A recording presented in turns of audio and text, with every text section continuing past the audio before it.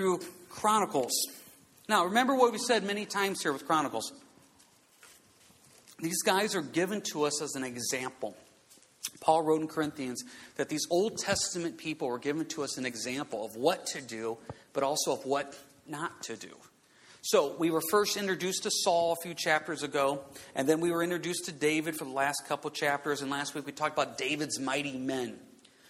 Well, the Bible in all its brutal honesty presents the good, the bad, and the ugly. Here in chapter 13, you see David, and David has a heart. He does. He has the right motives, but it's bad follow-through. Now, he'll fix it in a couple chapters. But at this moment, he has the right heart, but he has the bad follow-through. If you're a note taker, just write down these two verses. First one is Proverbs 14, verse 12. Proverbs 14, verse 12. There is a way that seems right to a man, but its end is the way of death. There is a way that seems right to a man, but its end is the way of death. And one more, Proverbs 16, 25. Proverbs 16, 25. There is a way that seems right to a man, but its end is the way of death. Now, why would God repeat himself? You've heard me say this many times out here. If God says it once, it's important. If God starts saying it twice, you better be paying attention. He says the exact same verse within 2 chapters of each other.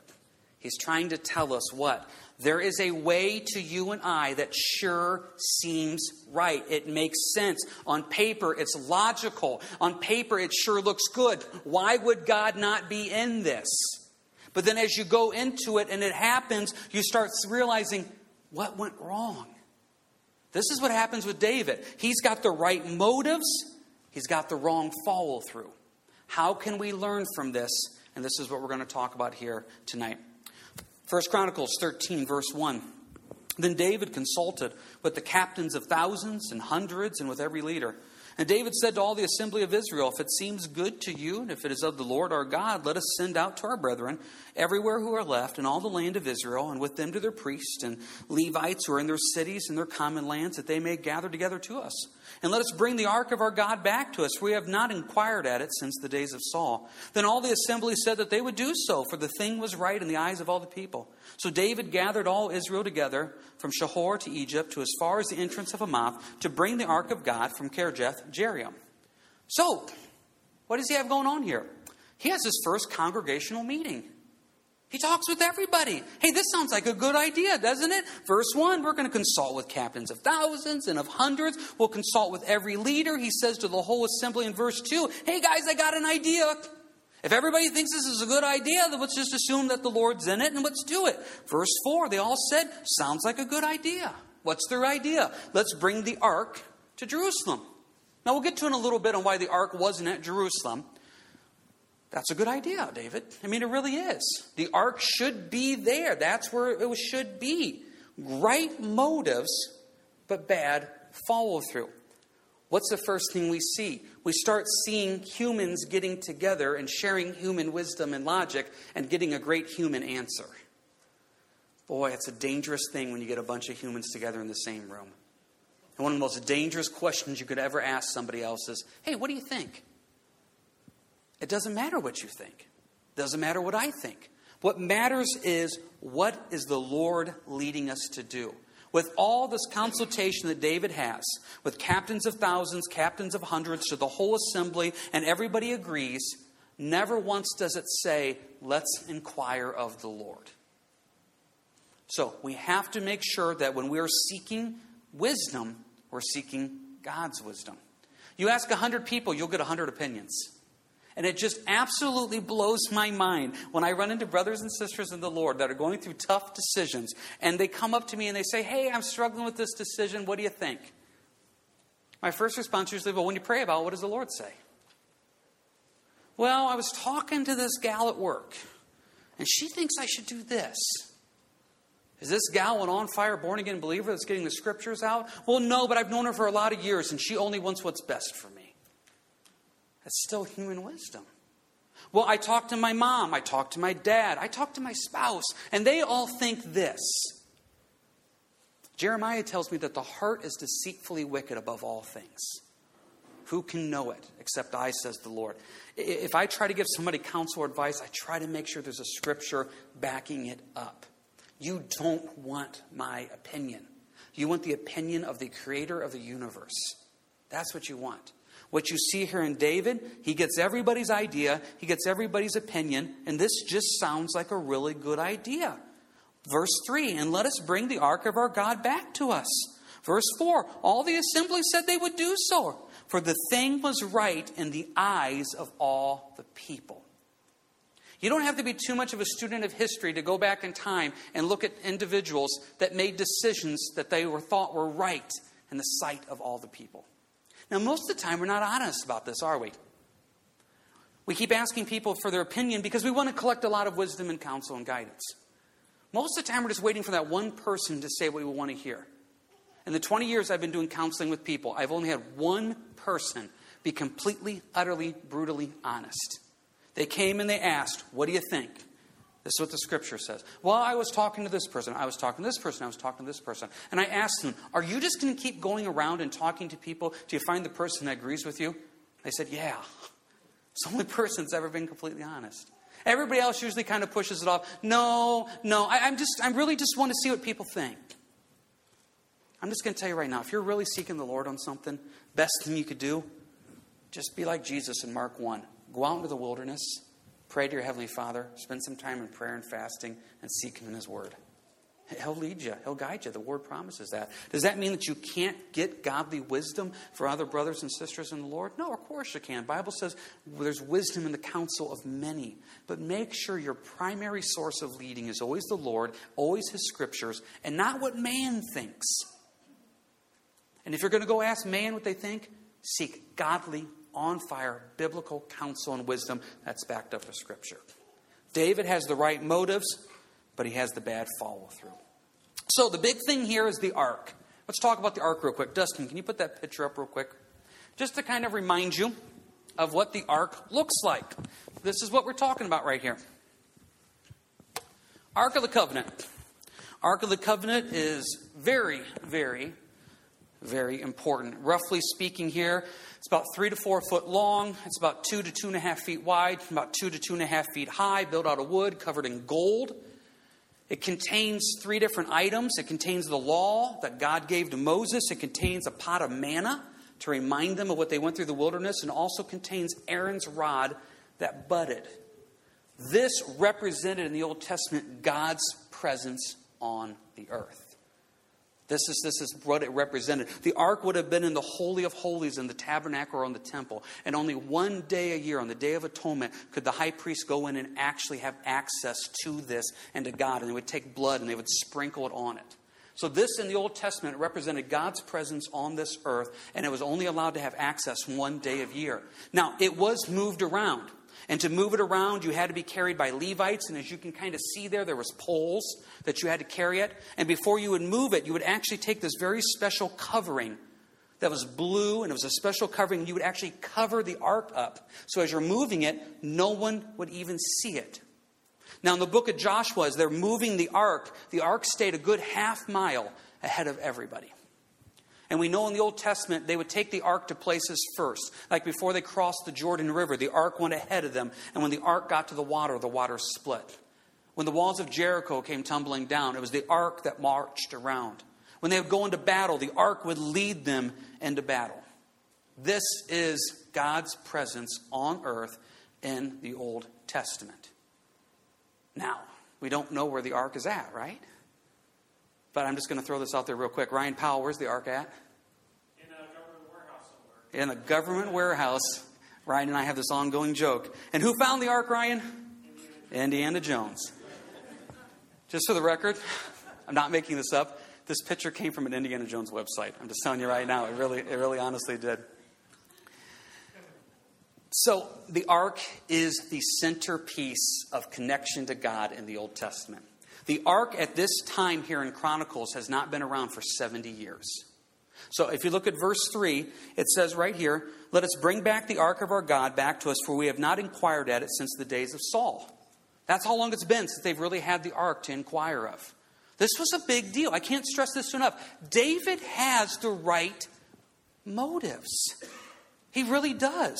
It's the follow-through that goes completely downhill here in a little bit. But he has the right motives. And it goes back to the first two verses that we read. There is a way that seems right unto man, but in the end it brings forth death.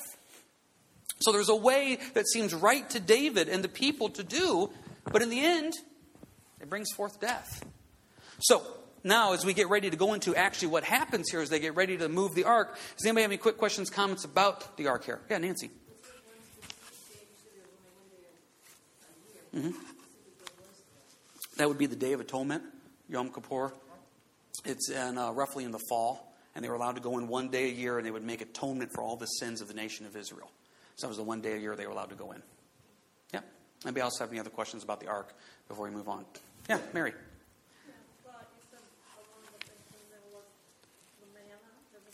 Mm-hmm. And it was actually the manna. Mm-hmm. Yep. The Bible tells us once again those three things were in the ark. The law that God gave Moses, the manna, and Aaron's rod that budded. And if you go back and study that out in the Old Testament, obviously those three things represent a lot. The law obviously represents God's authority. He's the law. The manna represents God's faithfulness for the 40 years of wandering. And Aaron's rod that budded, that was the rod that showed the leadership of Moses and Aaron and God's miraculous leading of them. So those are the three items that are in the Ark of the Covenant. Yeah. The Temple Institute does claim they know where it is. They're getting ready to rebuild the temple. That is. Claim they know where it is. You know, they're just talking about claiming to know where the ark is. I got online just for fun, and I found at least 5 places that claim they have the ark. France claims it. Germany claims it. Egypt claims it. Also, my favorite one, before World War I started, the Freemasons brought it over to the United States. So it's here somewhere. We just don't know where. Everybody claims to have it, but it's really kind of interesting, and we've talked about this many times before. This is not some conspiracy theory. They want to rebuild a temple. I mean, they want to rebuild a temple, and we know from biblical prophecy they are going to rebuild a temple. And you can get right on the website. This is all real stuff. They've made the garments. You've mentioned to me, I've mentioned to you before, they're trying to get the ashes of a red heifer, which you know from the Old Testament, it's very important. And supposedly people with authority, and supposedly people that know what they're doing, say, we actually know where the ark's at. It's kind of a fascinating thing. Anybody else have anything here? Ryan? Another place that claims to have the ark is Ethiopia. From people that claim to be one of the lost tribes of Jews. Yes, Ethiopia as well, too. Yep. Everybody's got a piece of it. Jody? So when we were in Israel, the Temple Institute has the menorah, and it's probably 6 feet tall, probably 6 feet wide, covered in gold. And it's in a case right outside. It has cameras on it, but you can go right there and see it. And they have made all of the instruments Yeah. that are used in the temple, and the government watches them and monitors their conversations 24/7 because they are the militant Jews that want to blow up the mosque that's there now on the Temple Mount. And so whenever you see on television the conflicts that are happening with Jews on the Temple Mount with the Muslims, those would be Temple Institute Jews. And so the Israeli government is taking the official position that Jews are not to be worshiping or not even to be up on the Temple Mount. So the ones that you see up there on television, those would be Temple Mount Jews because they would just love to get something started so that they could blow up the temple and be done and start the temple. There is, and like Jody was saying there is this institution that desires this. They want this. And to, a certain group of Judaism, it's obviously a huge deal. And you mentioned the menorah there. And like I said, you can get online and see all these things. You can see the garb that they're actually doing. I just read an article not too long ago where they're claiming that they're actually trying to train young men about how to be the priests. I mean, this is something that's moving over there. And I remember when I first got saved 22 years ago, you first heard rumblings of this. Like I said, it sounded like some type of conspiracy theory. It's not. This is what they're trying to do. So it's kind of a fascinating thing. We know the temple is going to be rebuilt. We know that's going to happen. And you see the puzzle pieces coming together right here in front of us. So you see the importance of the ark, why David wants it back. They haven't had it for 70 years. Right motives, bad follow through, what happens? Verse 6, and David and all Israel went up to Baalah, to Kirjath-jearim, which belonged to Judah, to bring up from there the ark of God, the Lord, who dwells between the cherubim, where his name is proclaimed. So they carried the ark of God on a new cart from the house of Abinadab, and Uzzah and Ahio drove the cart.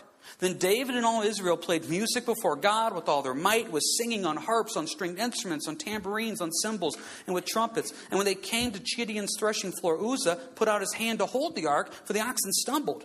Then the anger of the Lord was aroused against Uzzah, and he struck him because he put his hand to the ark, and he died there before God. It's quite a way to bring a party down. What happened? Right motives, bad follow through. What went wrong? I mean, they're doing everything right. Verse 7, brand new cart. I mean, it's not that they just went down to Farmer Bill and got his cart. Brand new cart for the ark. I mean, verse 8, passionate music. This should all be clicking. Let's find out what went wrong. Jump back to 1 Samuel 4. 1 Samuel 4. How did the ark even get to where it's at, and what can we learn? Remember, these are given to us as examples. Why has it been 70 years since they've had the ark? Why was the ark at this location, just sitting there? What happened? Okay, we're going to go on a quick whirlwind tour here. 1 Samuel chapter 4. Long story short, Israelites are going into battle against the Philistines. As they're going into battle against the Philistines, the Lord is using this opportunity to judge Eli's family. Eli at this time was one of the priests there, the high priest, and his sons were awful. There's no way around that. And God says, I'm going to use this time as a time of judgment on your family, Eli. 1 Samuel 4, verse 11. They go into battle. The Philistines are victorious. Verse 11. Also, the ark of God was captured, and the two sons of Eli, Hophni and Phinehas, died. So the ark is captured, and Eli's sons are killed because of judgment that's coming on Eli's family. Stay in chapter 4. Go to verse 17. Messenger comes to tell Eli what's going on. The messenger answered and said, Israel has fled before the Philistines, and there's been a great slaughter among the people. Also your two sons, Hophni and Phinehas, are dead, and the ark of God has been captured. Then it happened when he made mention of the ark of God that Eli fell off the seat backward by the side of the gate, and his neck was broken, and he died, for the man was old and heavy, and he had judged Israel 40 years. God brought this judgment on his family because Eli would not raise his sons in a godly way. This paves the way for Samuel now to come in. But the ark has been captured. Verse 19. Now his daughter-in-law, Phinehas' wife, was with child, due to be delivered. And when she heard the news that the ark of God was captured, and that her father-in-law and her husband were dead, she bowed herself and gave birth, for her labor pains came upon her. And about the time of her death, the woman who stood by her said to her, Do not fear, for you have borne a son. But she did not answer, nor did she regard it. She named the child Ichabod, saying, The glory has departed from Israel, because the ark of God has been captured, and because her father-in-law and her husband. Then she said, The glory has departed from Israel, for the ark of God has been captured. This is huge. This is huge. The presence of God was captured. I mean, the ark that crossed the Jordan, the ark that brought down the walls of Jericho, the ark that led them into battle, God's presence was captured. Now, obviously, you know God is not a God of weakness. There's something else that's going to happen. So now the ark has been captured. This paves the way for Samuel to be the last judge and prophet. 1 Samuel chapter 5. The Philistines have the ark. What would you do with the ark? Well, verse 1, the Philistines took the ark of God and brought it from Ebenezer to Ashdod. When the Philistines took the ark of God, they brought it into the house of Dagon and set it by Dagon. Dagon was their god, the fish god. So they put the ark in front of the fish god to basically say, hey, our God's bigger than your God. Verse 3, when the people of Ashdod arose early in the morning, there was Dagon, fallen on his face to the earth before the ark of the Lord. So they took Dagon and set it in his place again. Don't worry, God fell down, no big deal. Let's just pick God back up, and everything will be fine. Verse 4, when they rose early the next morning, there was Dagon fallen on his face to the ground before the ark of the Lord. The head of Dagon and both the palms of his hands were broken off. On the threshold, only Dagon's torso was left of it. Okay, a little bit of a bigger problem here. Our God fell down and broke a few legs.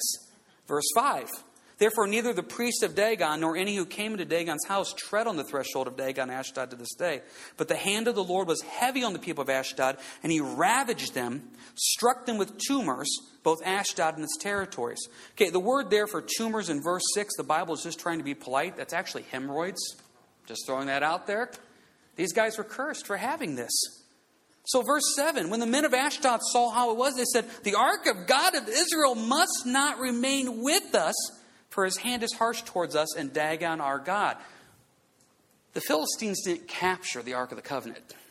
God allowed this to happen. What a great witnessing tool. Right now you have unsafe friends and loved ones, and they have set up their own little temple. They got their own little Dagon in their life. God says, let me into their life and let their God fall down and break into pieces. You have to allow loved ones that don't know Christ to be broken. You have to. So often when with our loved ones, we want everything to come together. And Lord, don't allow anything in their lives. Lord, they just need to know you. What do I see right here? Their statue, their idol has to fall. And it has to be broken before the ark of God.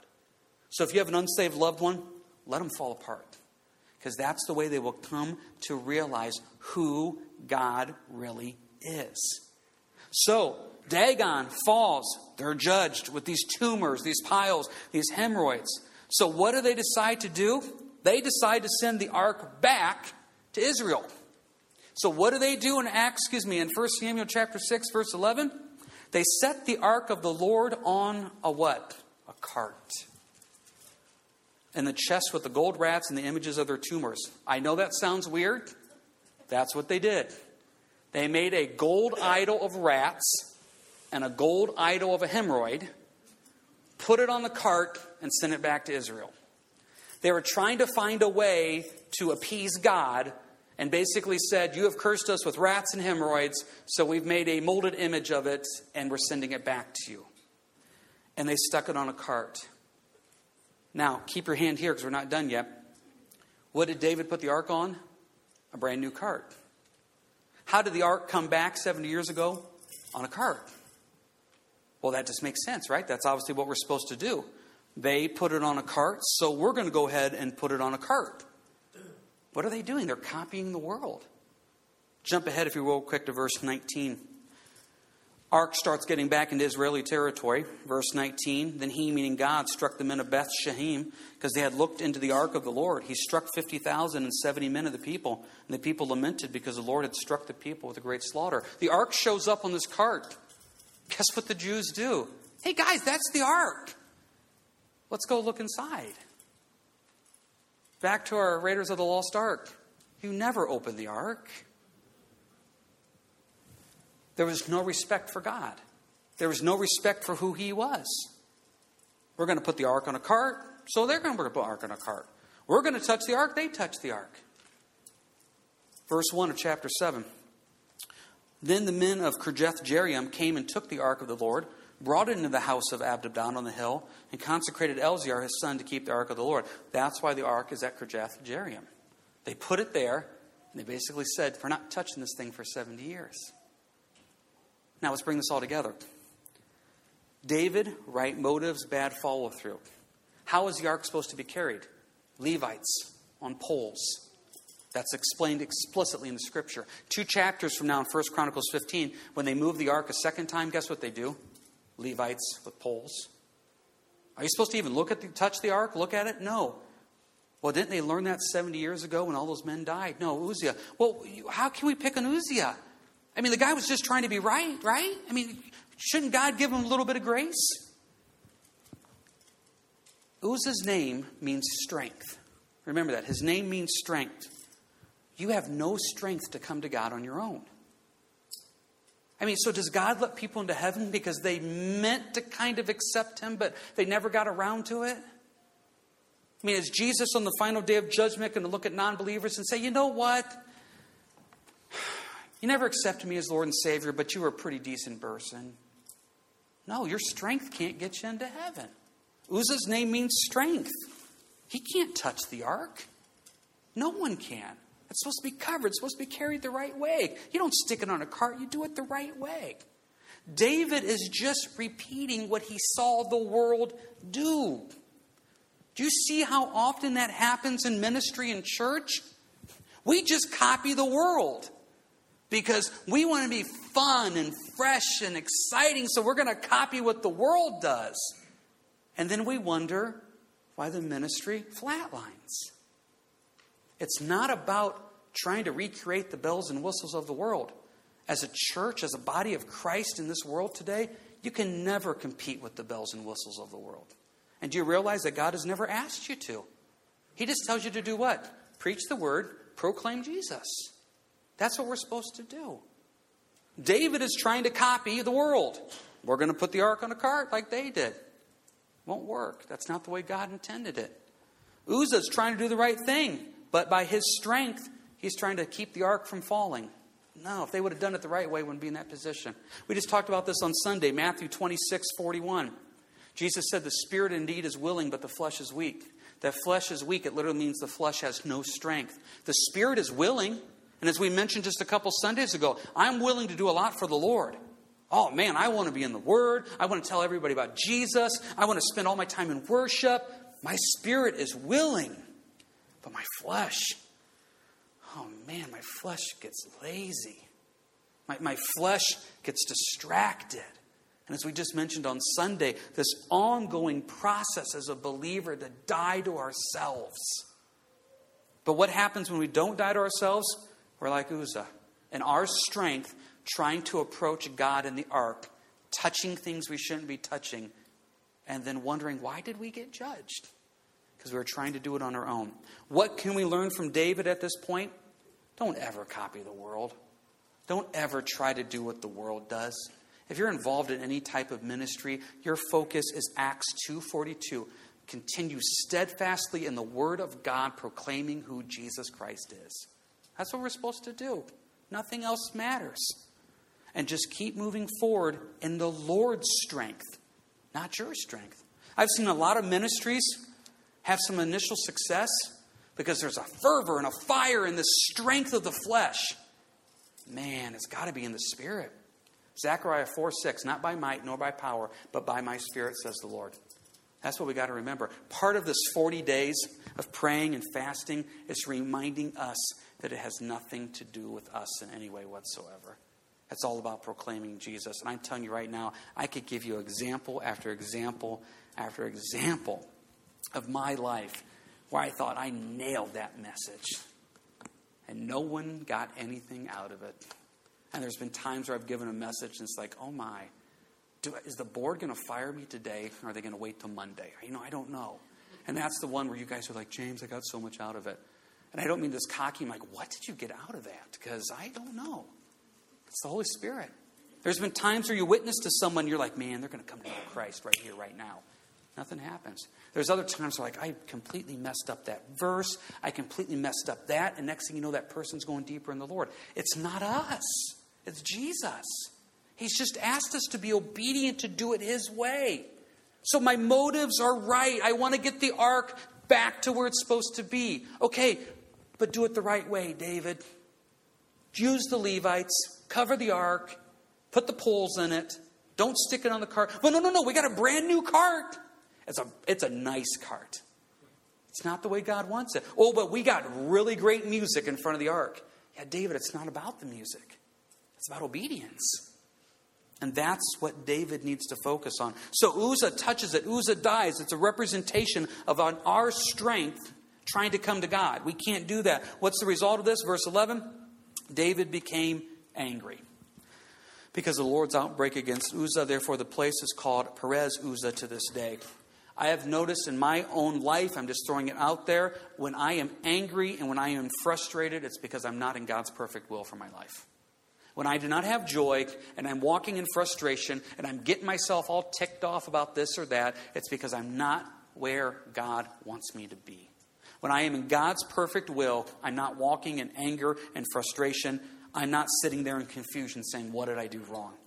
Verse 12, David was afraid of God that day, saying, how can I bring the ark of God to me? Well, in 2 chapters, he figures it out.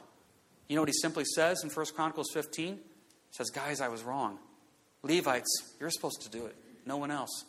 And he comes back in 1 Chronicles 15 and he says, we're going to do it the right way this time. Verse 13, so David would not move the ark with him into the city of David, but took it aside to the house of Obed-Edom, the Gittite. The ark of God remained with the family of Obed-Edom in his house 3 months, and the Lord blessed the house of Obed-Edom and all that he had. See, God's not bad. God's not nasty. He's a loving God. He wants to bless us. He just asks us to be obedient. He just asks us to do it His way. What I want to close with is this. Can you go to James 3, please? James 3.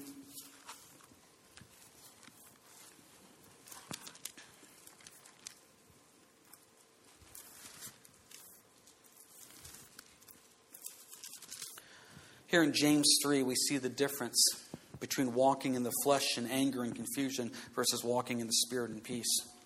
James 3, verse 16. For where envy and self-seeking exist, confusion and every evil thing are there. That's the truth. If I'm walking in envy or only seeking my own personal pleasures and desires, I'm going to be confused. There's going to be evil. But verse 17, but the wisdom that is from above is first pure, then peaceable, gentle, willing to yield, full of mercy and good fruits, without partiality and without hypocrisy. See, God's wisdom is pure, peaceable, willing to yield. Verse 18, now the fruit of righteousness is sown in peace by those who make peace. Okay, just real quick, ask ourselves this. Are we walking in verse 16? Envy, self-seeking, confusion, and evilness? Okay, that's the flesh. Or am I walking in verse 17? Peace, peaceable, willing to yield. Okay, my life may not be perfect, but Lord, I'm where you want me to be. See, David in 1 Chronicles 13, it's self-seeking, it's confusion. Yeah, his motives were right, but his follow-through was wrong. David in 1 Chronicles 15, humbled, peaceable. We're going to do this the right way, guys. And then all of a sudden, it comes together. And I just want to encourage you in your life. I don't know where you're at. You're here tonight on a Wednesday night because obviously you desire something more in your life. You want something to be different. In your own walk with the Lord, in your marriage, and your witness, I don't know what it is. Okay, what chapter are you in? Are you in 1 Chronicles 13? Where you're just going to do it, and we're going to figure this out, and we're going to get it done, and you wonder why it just keeps falling apart? Maybe you're not doing it God's right way, but your motives are pure, but you're not doing it God's right way. Or are you in 1 Chronicles 15, which we'll get to in a couple weeks, where God says, yeah, do it this way, and then it all comes together, and it makes sense because it's obedient. It's obedient to the Lord. Anybody have any final questions, comments here? Ryan?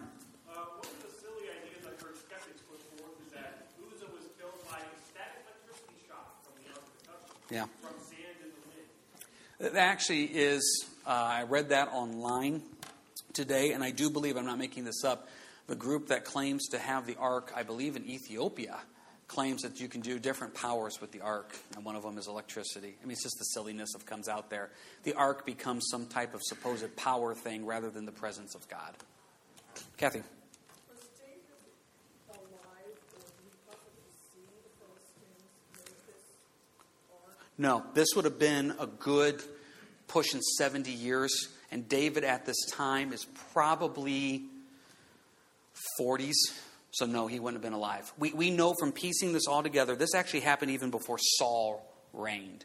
And the ark stayed there for about 20 years. So yeah, this has been, it's about 70 years since this happened. So he would not have seen it. But you would sure think that this would have been remembered. I mean, especially if you're dealing with, what was it? I don't got it open in front of me. 1 Samuel 6, 40-some thousand people dying. 50,000 and 70 men. So you would sure think that would be remembered there. Samuel was alive at the time, though. So Samuel would obviously have remembered it, and he knew David, and he knew Saul, etc. Anybody else have anything here before we close up? Yeah, tweets. James, real quick, what's the reference to where the word was given how the ark should be carried? Yeah, that is... All right, carried by the Levites. We're looking here at Numbers chapter 4. And also, let me find the other one here. Joshua chapter 3, I believe. Numbers 4 and Joshua 3, I believe, if I got those references right. So was it just like, from 13 to 15, was it just pride that David had? Right. Right. Well, since you opened the can of worms, Renee, let's go to 1 Chronicles 15, and let's just go one more hour here real quick. If you see in 1 Chronicles 15, what happens is verse 12. He calls all of Israel together, just like he did last time, but this is what he does. Look at verse 4. David assembled the children of Aaron and the Levites. See, this is different this time.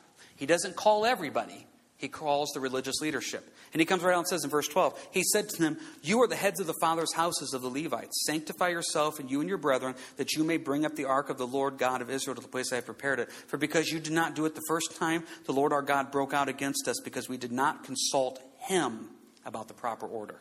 Verse 14, so the priests and Levites sanctified themselves to bring up the ark of the Lord God of Israel. And so what happens is, it seems to be a conviction. David, in wisdom, was taught. Because it goes back to verse 1 of chapter 15. David built for himself houses in the city of David, and he prepared a place for the ark of God, pitched a tent for it. Verse 2 is key. David said, no one may carry the ark of God but the Levites, for the Lord has chosen them to carry the ark of God and to minister before him forever. So there seems to be a hint in there somewhere that David got this figured out and said, okay, this is the way it's supposed to be. Yeah.